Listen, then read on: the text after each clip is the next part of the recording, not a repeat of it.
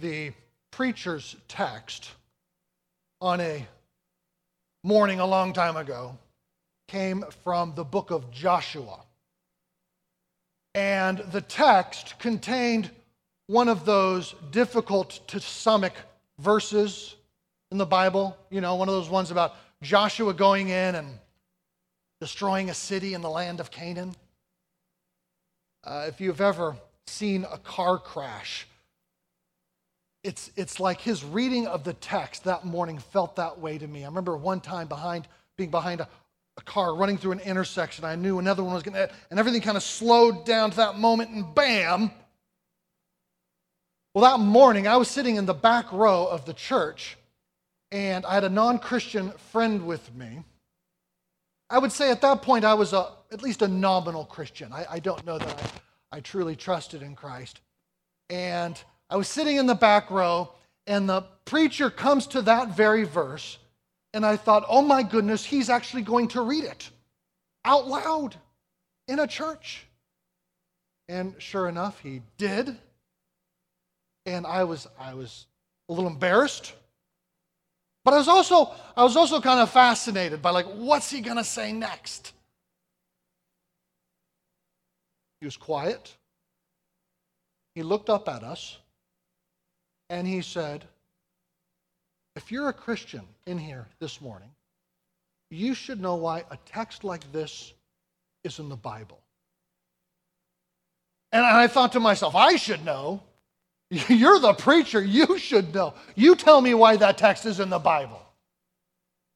But he didn't. He wasn't embarrassed. He didn't feel like he needed to defend God. Rather, he knew that we are called to give an answer to God. I relaxed at that moment.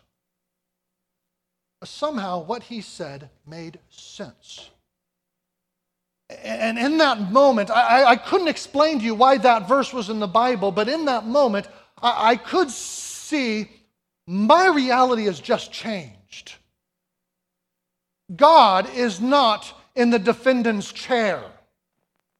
God is the judge. I'm in the defendant's chair. I need to answer him. You see, friends, this is how preaching works. We have a certain reality, and then God's word comes in, and it challenges our reality, and then the Spirit comes and changes our reality. Changes the world that we think we understood, but then with the challenge of God's word and by the power of the Spirit, everything changes on us. Just by reading a verse, landing it on me, that preacher helped change my universe.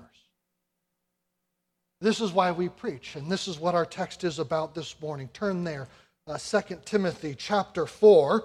Last week we ended with a glorious picture of the doctrine of Scripture we saw. In fact, look there, the last couple of verses of chapter 3, 2 Timothy chapter 3, verse 16. All Scripture is breathed out by God, profitable for teaching, for reproof, for correction, for training in righteousness, that the man of God may be complete, equipped for every good work. Okay, so we reflected on that, and we thought that, first of all, God's word's inspired, it's God-breathed.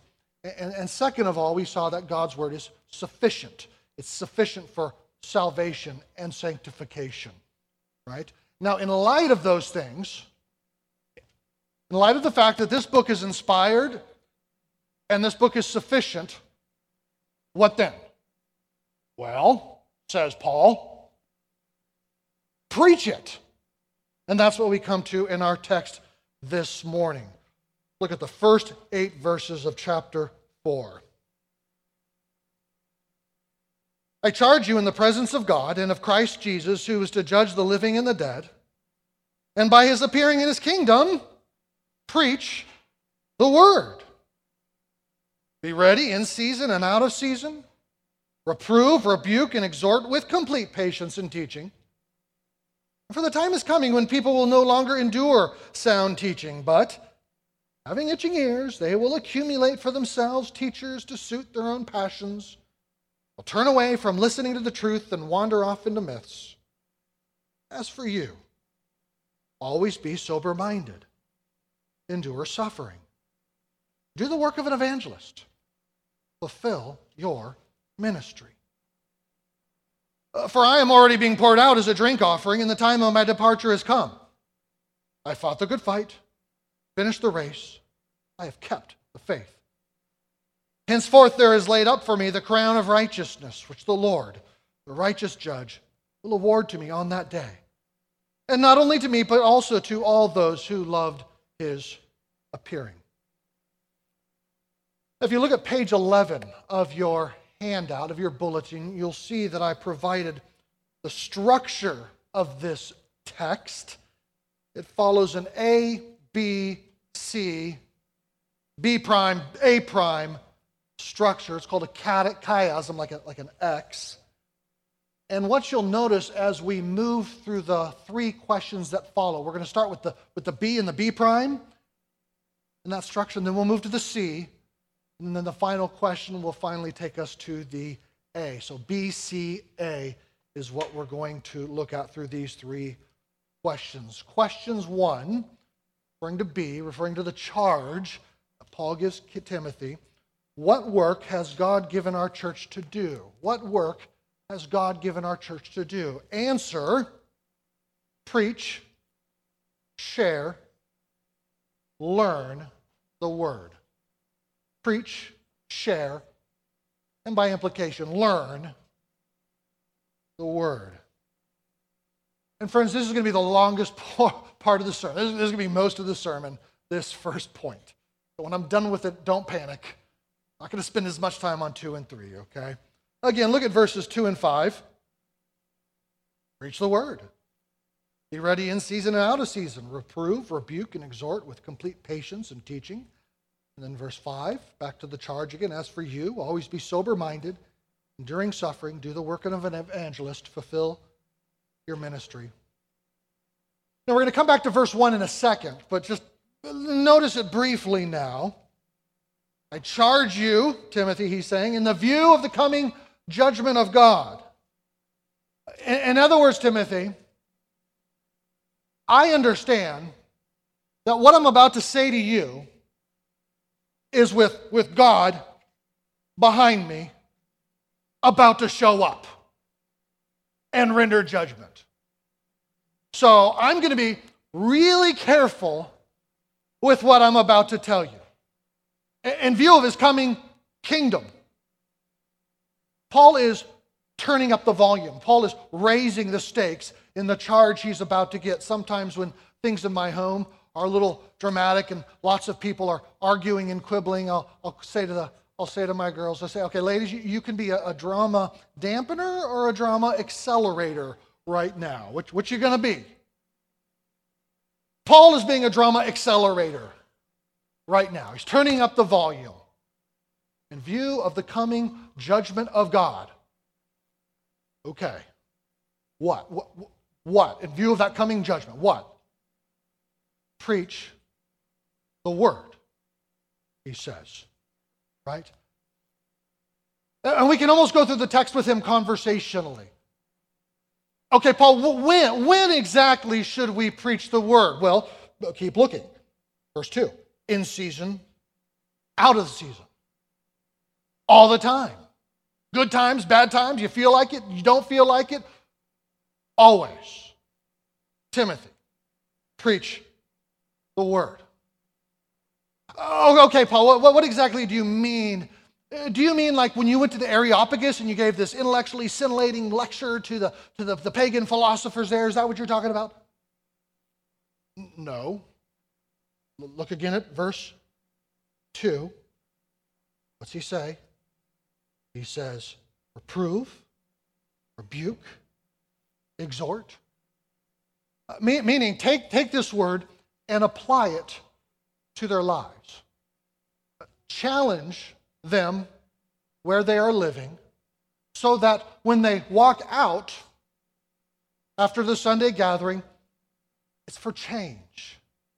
They're changing. They're worshiping better than they were before, or rightly when they weren't. They're living or pursuing living differently than they were before. I'm not interested in an intellectually scintillating lecture, says Paul. Reprove, rebuke, exhort. Paul, that's hard. People don't change that easily. No, they don't change that easily. Look again. That's why you must preach with complete patience. Say the same thing again. Say it again. Say it again. Hey, last week you talked about the gospel. Talk about the gospel again this week. Next week, I want you to talk about the gospel. Have you guys noticed as we've been going through 2 Timothy, there's been a lot of texts that kind of exhort us back to right teaching and being on the Word. I feel like Tony and I have been kind of saying some of the same applications over and over. Don't go to wrong teachers, go to right teachers, stay on the Word. We've kind of been saying the same. Have you noticed that? Well, you might think that's a little like, really, come on guys, you got nothing better? Well, get your own Bible, okay? Because for some reason, the Holy Spirit thinks we all need to hear it again. Somehow he means to push these lessons down into our heart. Teach with complete patience. We need the same stuff week after week. After all, look at verses 3 and 4. People are going to want other stuff. Paul, what do I do? It looks like I'm going to say the same stuff again, and frankly, people are going to want to hear other stuff. Something new, something different, something exciting. That's true, he replies. That's why. Look at verse 5. Look at verse 5. You're going to have to keep your head. You're going to have to be sober-minded. Don't let anything take your eye off the ball of preaching the Word. Keep your eye on that ball. Suffering might come. That's going to tempt you to take your eye off the ball. Endure suffering, says Paul to Timothy. Share the Word in the church, and when you leave, share the Word. Do the work of an evangelist. It says in verse, we're preaching the Word inside. All of us are called to preach the Word outside as we leave, in spite of what suffering may come, distractions may come. Be sober-minded. Stay on it. Let me summarize Paul's charge, particularly in light of verse 1, like this. The elders of this congregation, the elders of every congregation, should be willing to let every other single ministry in the gathered church, in the life of the church, fail, except this one ministry, this one program of preaching, teaching God's Word. You can only do one thing. That's what you do. Because God's words are the food, the water that we have to live by. You take away God's Word, we all dry up and die. There's nothing left. There are other things to do as a pastor. But the centerpiece of being a pastor, of being an elder, is preaching, teaching God's Word. And as you're seeking change in the lives of the people around you, same story. It's the Word that gives life. Friends, this is one reason when we were thinking through what are we looking for in a new pastor, we put that at the top. We made that central. Somebody who's preaching is central. Now, speaking of preaching, something I typically do when I preach is I stay on the text. I don't tend to jump around to other texts. It's fine.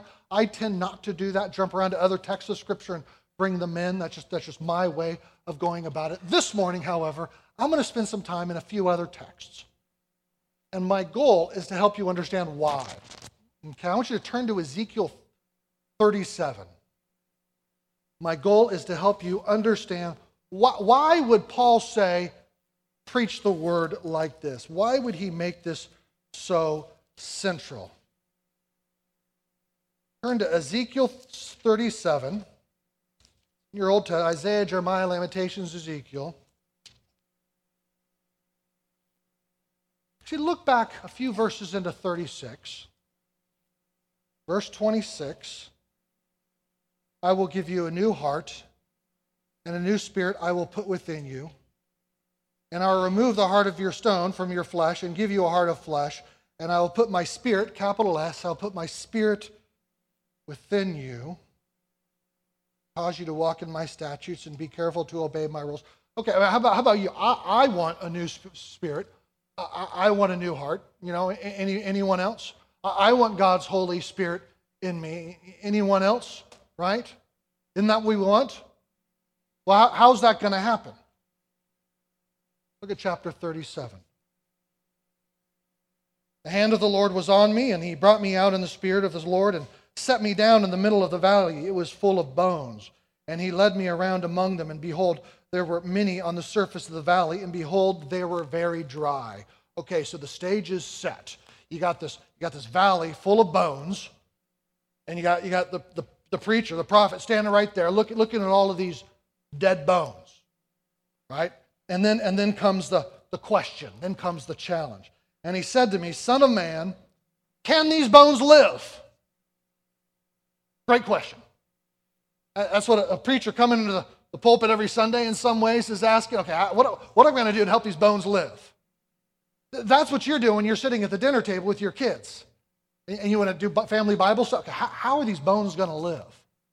That's what you're doing when you're sharing the gospel with your non-Christian neighbor. What's going to make these bones live? Right? So God's Spirit comes in them. That's what we're after. How will that happen? Let's keep reading. Then he said to me, prophesy over these bones. Preach to them. And say to them, O dry bones, hear the word of the Lord. Okay, that's all. Preach. Look down at verse 7. So I prophesied, as I was commanded. And as I prophesied, there was a sound, and behold, a rattling. And the bones came together, bone to its bone. And I looked, and behold, there were sinews on them. And flesh had come upon them, and skin had covered them. Okay, so there he is. He's preaching. These bones, this valley, like dead army, all these bones come together, rattling, they come together. Skin, but it's not done yet. Not yet enough is there. Look at the next verse, the end of verse 8. But there was no breath in them. Now, the Hebrew word for breath is the same word as the word for wind or spirit. So, ruach.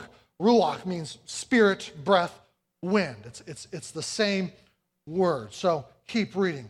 Then he said to me, prophesy to the breath, spirit. Prophesy, son of man, and say to the breath, spirit, thus says the Lord God, come from the four winds, O breath, spirit, and breathe, spirit, on these slain, that they may live. So I prophesied as he commanded me, and the breath, spirit, came into them, and they lived and stood on their feet, an exceedingly great army. God's word is going out. It's joined by God's Spirit going out. God's word, God's Spirit working together to create life. Isn't that beautiful? And then look what happens. Verse 12. Therefore prophesy and say to them, thus says the Lord God, behold, I will open your graves and raise you from your graves, and O my people, in the verse 14, and I will put my, capital S, Spirit within you, and you shall live. We're going back to 36. So 36, how do we get God's Spirit? Answer, Ezekiel, valley dry of bones. God says, preach, Spirit will come, I'll give you my Spirit. I want God's Spirit. I want life. You want God's Spirit. You want life. How? Answer. Preach the word, Timothy. Preach the word, Cheverly Baptist. Preach the word, all churches of the world. Now, friends, this is a faith proposition. This is hard to believe. Here's what's easy to believe. What's easy to believe is you put a beautiful person here, a smart person, a charismatic person, a funny person. It's easy to see how those things draw a crowd. Not what the world does? It's hard to believe. Good morning, I'm here once again with this 2,000-year-old book. I'm going to preach some letter from this old guy named Paul. And people come to life.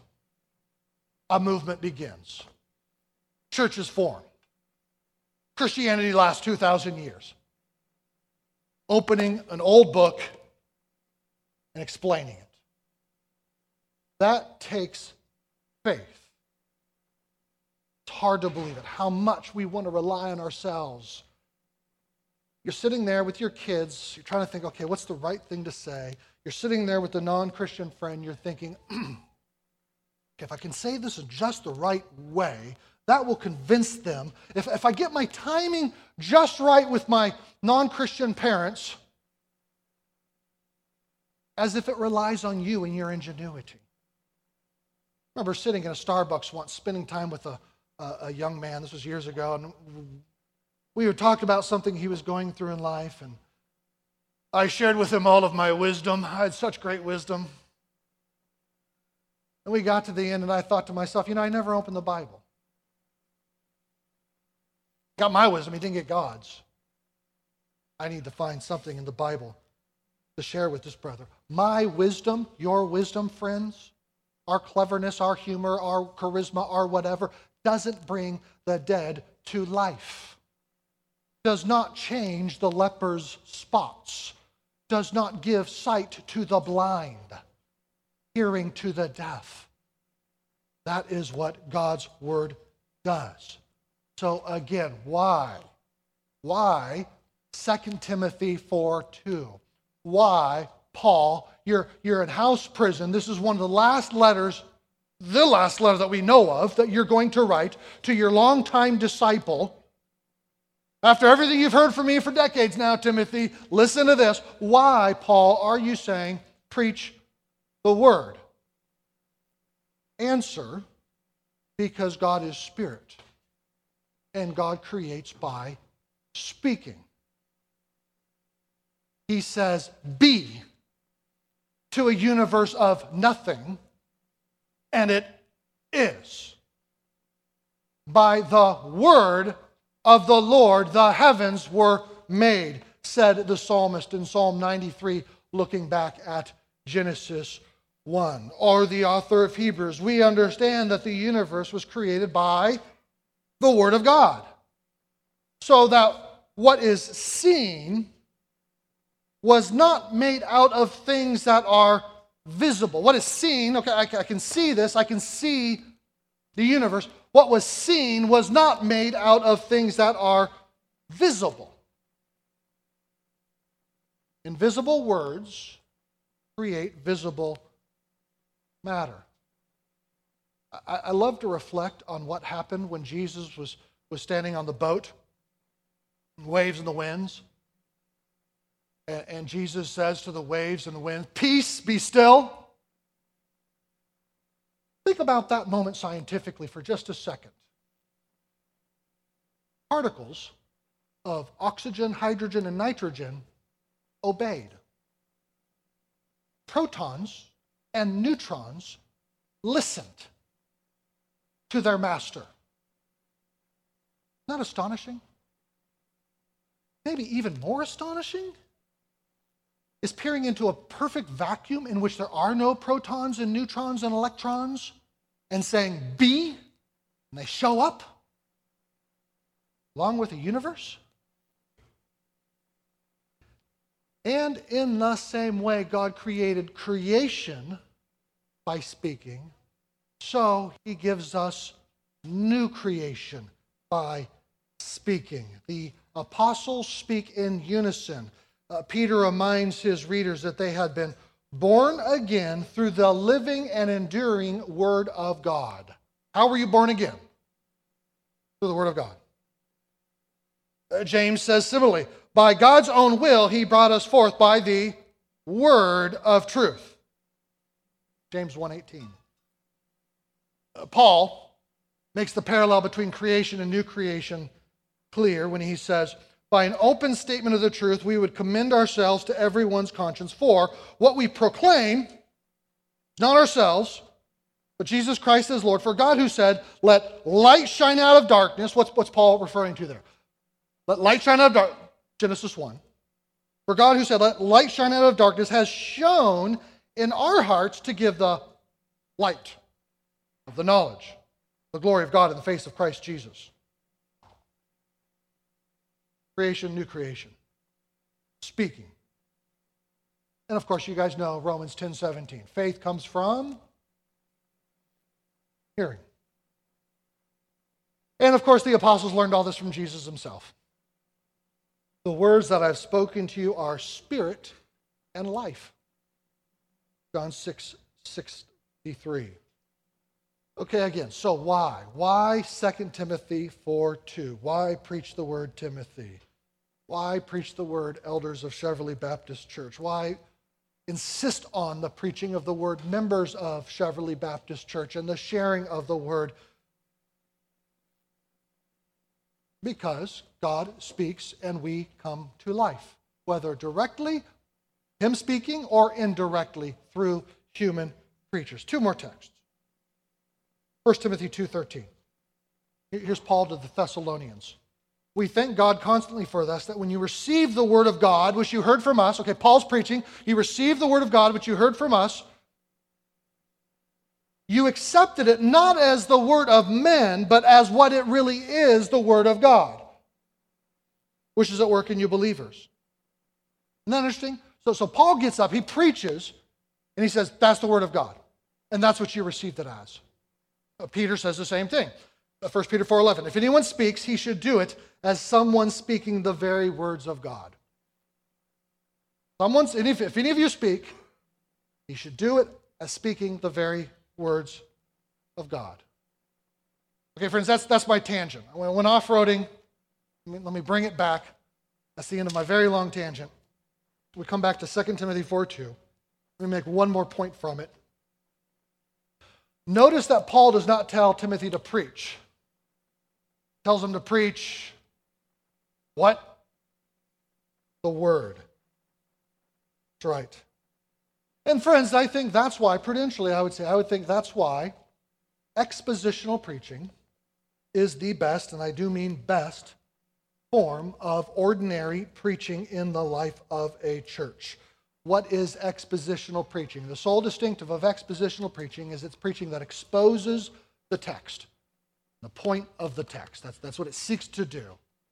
It can be a long text, it can be a short text. It doesn't mean you have to go walking step by step through the text. It just means the main point, Tony does whenever he preaches, and John would do this too, the main point of the text, they'll say, is this. They're seeking to expose the text.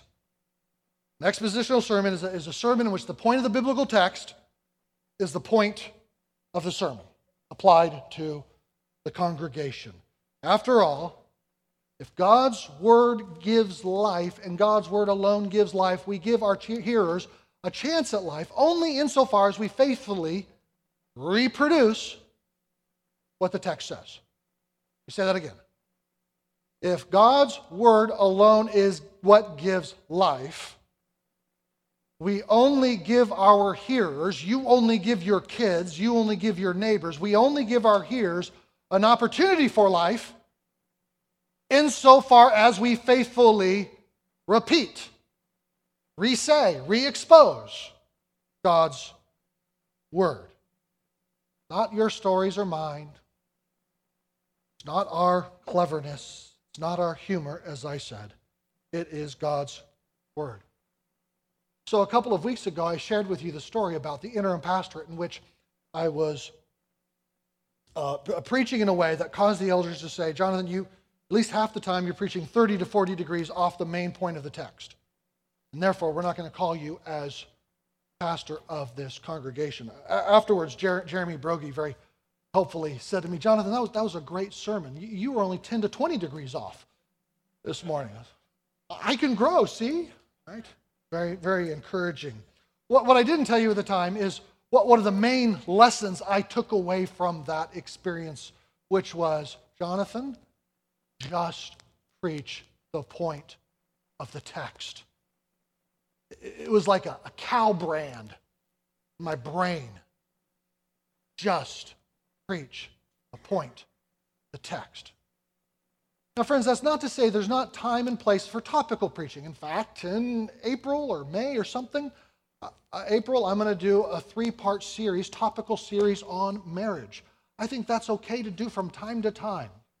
But what you want to be as the ordinary meal that you eat every Sunday is a sermon in which I'm just, okay, well, let's see. We got Ezekiel 37. What's the point of that? Let me explain it to you. Now, you can do that in some ways in a topical sermon. The challenge of a topical sermon is it's your topic that you're bringing to it that you're going to get out of it. Well, suppose I want to do a topical series on prayer, and I go to Hebrews 4, approach the throne of grace with confidence. Friends, we're told to pray with confidence. Well, that's not the point of Hebrews 4. The point of Hebrews 4 is the gospel. Covered in the blood of Christ, we can approach the throne of grace of God. Now, one lesson from that is that I can pray with confidence, yes, but I'm not going straight at the text, you see. That's why I think it's wise, and we think it's wise, ordinarily, let that be the course of preaching in your church, and any church you would seek to join. If you're ever teaching a Sunday school class or teaching your kids or sharing the gospel, this is what you're seeking to do, to point to the text. Here's one other application of this basic point. Friends, if you ever find yourself in a church where for one reason or another you're struggling to trust the pastors, and especially the preacher, that's a tough place to be. Because if I don't trust the source, I'm going to have a hard time hearing the Word of God from the source. And there's a sense in which I almost don't care whose fault it is. Whether the preacher has done something that's wrong and compromised your trust, or maybe it's some problem in your own heart that keeps you from trusting. There's a certain sense I want to say, well, whatever, try to fix it if you can. But if at the end of the day you can't find yourself able to trust, you're going to shrivel. Your spouse is going to shrivel. Your children are going to shrivel. You need to be in a church where you trust the pastors, trust the elders, so that you can hear God's word. That might mean there's some hard work for you to do. That might mean there's some conversations to have. I'm just I'm leaving that to the side. I'm just saying, you go out on your lawn and you're trying to hose down your lawn, and all of a sudden it stops spraying water, and you look back and you see a kink in the hose. And that lack of trust is like the kink in the hose. And I'm just saying, you need the water. No matter what, you need the water. Do what you can to fix the hose or go somewhere else. Trying to be realistic. We're commanded to forgive, yes, but sometimes even when we forgive, trust can be broken, right? Get yourself in a church where you can trust those preaching the word because you need the preached word. That's question one. What are the elders called to do, and what are we as a church called to make sure happens? Preaching, sharing, by implication, learning the word. Question one. Question two. What will distract us from this work? Answer, other burdens and passions. This is page 12. Other burdens and passions, other promises. Look at verses 3 and 4 again. For the time is coming when people will not endure sound teaching, but having itching ears, they will accumulate for themselves teachers to suit their own passions. And they will turn away from listening to the truth and wander off into myths. Hugh Fike sent me a text the other day. If the sermons at your church are indistinguishable from the message of fortune cookies, just stick with Panda Express. It's good advice. Thank you, Hugh. Paul pushes Timothy to keep preaching the word because people's ears will itch, hear other things. That is to say, they'll have different burdens. That's not my burden. That's not where I'm itching. I got a different one. I'm not worried about the Bible's burden. I have a different burden. I want to hear what I want to hear. They have, look at the very end of verse 3, different passions. And so they will find teachers to address their burdens, their passions. And they wander off into different myths. Well, what's a myth offer? Well, it offers the promise of something else. And church members won't care so much for the Bible's promises, but go looking for other promises, other fanciful stories that address our itch, whatever that itch is. Let me point to 3 times when I think we can be tempted by itching ears and wander off. 3 times, particularly good times personally, particularly bad times personally, and politically or economically tumultuous times publicly. In particularly good times personally, we're comfortable. We're happy. We kind of want to keep things going the way they are. And any passage of Scripture that might come along and disrupt us, challenge us, call us to more sacrifice, sure, I want to hear that. In particularly bad times, personally, we're hurting. We're desperate. Our ears itch to hear something that will immediately solve that hurt, that desperation. We're tempted to look for alternative explanations, alternative interpretations of the Bible that address those things and offer other pathways and restore our hope. So, friend, be careful about the particularly good times. Be careful about the particularly bad times in your life. Double down on studying Scripture. And then in politically or economically tumultuous times, we're scared. Our ears itch with fear. And if we can find one verse in the Bible that names that fear, we're tempted to build our Christianity around it. So are you feeling oppressed or abused? Well, the Bible opposes oppression and abuse, so build a Christianity around that. Are you worried about the decline of morality in the nation? Well, the Bible opposes the decline of morality in a nation, so build your Christianity around that. Are you worried about poverty or family breakdown or any number of other things? Well, the Bible addresses those things. Build your Christianity to address those things, to campaign against those things. All of these are reasons why, in verse 5, Paul says to Timothy, always be sober-minded. Endure suffering. Don't lose your head. Don't be tossed off course by the storms of political winds or economic waves, he says. You're going to feel the pull of those, friends. Stay on the line of sound doctrine. So again, in particularly personally good times, personally bad times, and publicly hard times, don't lose your head. Preach the word, and just the word. Question 3. How will we stay focused on God's assigned work? Answer, the long view. Remembering God's judgment and reward.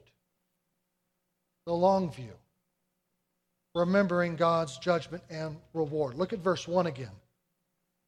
I charge you in the presence of God and of Christ Jesus, who is to judge the living and the dead, and by his appearance and his kingdom. His appearing in his kingdom. What's Paul doing? Well, he's taking the long view.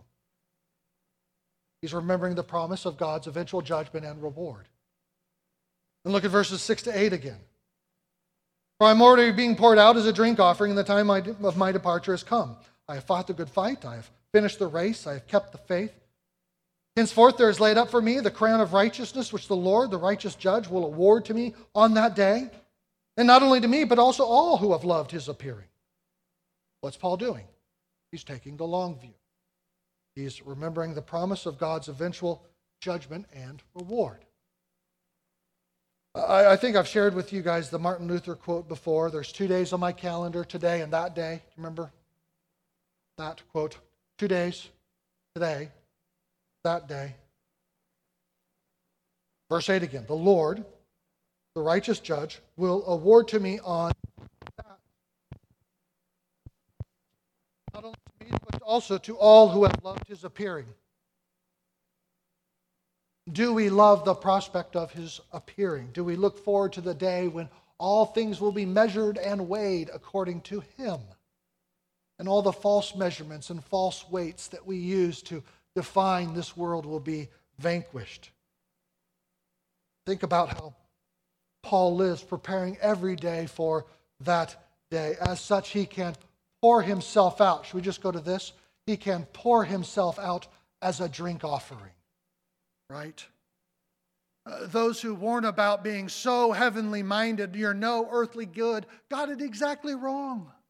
It's when we're most heavenly minded, we can be most earthly good because we're not trying to preserve or hold on to anything here, and we can pour ourselves out as a drink offering, just like Paul. Friends, you can pour yourself out today if you're living in light of that award which awaits on the last day. You can fight the good fight today. Now, again, I told you about my interim pastorate. Let me tell you about a successful interim pastorate right before it. I had 2 in a row. I told you about the second one. Let me tell you about the first one. My wife and I spent 4 months in Grand Cayman as the interim pastor, and that one went well. I preached through a couple of books of the Bible. Everything went well. And I remember getting on the plane. We didn't have any kids at this point. Getting on the plane at the end, and we had one of those bulkhead seats, with the wall in front of you. And I remember putting my feet up on the wall, sitting back and just thinking, I didn't mess it up. I made it. I got through those 4 months of pastoring that church, and I didn't mess it up. I made it. Thank God. It's interesting, isn't it, that the good story came before the bad story. The good interim pastorate came before the bad interim pastorate. Why? What happened there? Well, could it be that as I put up my feet on the wall, there was genuine gratitude in my heart for what the Lord had done? But could it be there was also some pride in my heart? Look what I did. Could it be that I was setting myself up for the fall about to come? Could it be that I was resting too soon? Putting my feet up too soon? How about you? You put your feet up. Are you resting too soon? Are you taking for granted past grace? Or are you anticipating future, living into future grace so that you can continue till that last day to pour yourself out? We've not yet finished the race. We're still called to fight the good fight. The Lord gives us Sabbaths, Monday to Saturday. We're fighting the good fight. We're relying on His grace. Paul, at the end, could say, the time of my departure has come. I fought the good fight. I've finished the race. I've kept the faith. Friends, I don't know about you, but that's what I want. I trust that's what you want. We want to reach not just the flight back to the States. We want to reach that final flight, don't we? And have the Lord say, well done, good and faithful servant. You kept the faith. You poured yourself out. You fought the good fight. Now here is the crown of righteousness. Are we living for that crown of righteousness? I began with an illustration of listening to a preacher preach about God's judgment of the Canaanites through the Israelites, and it's an Old Testament story that shocks the system. I wonder if this New Testament story shocks your system. God carrying out his judgment not on the Canaanites, but God carrying out his judgment on his own son through the Romans and the Jews. If the first story tells us that God is judge, that's what I learned that day. God is judge. The second story tells us that he would be judged. He would put himself in the place of judgment. The judgment that you and I deserve.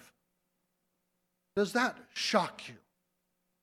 In the same way the first story might shock you. God, you who are holy and perfect and good, you would do that for me? For a sinner like me? God's word confronts every one of us with these historical facts. And it seeks to, through his Spirit, completely reorient, change, turn upside down the realities that we live inside of. And so every week we come here. And what do we pray? Lord, can these bones live? Let's pray. Father, we pray that you would help these bones to live. For those of us who don't know you, we pray that you would, through your word, help these bones to live. And for those of us who do know you, we pray that you would continue to grow us in the knowledge of you, that we might attain that crown of righteousness. We pray this all in the Son's name. Amen.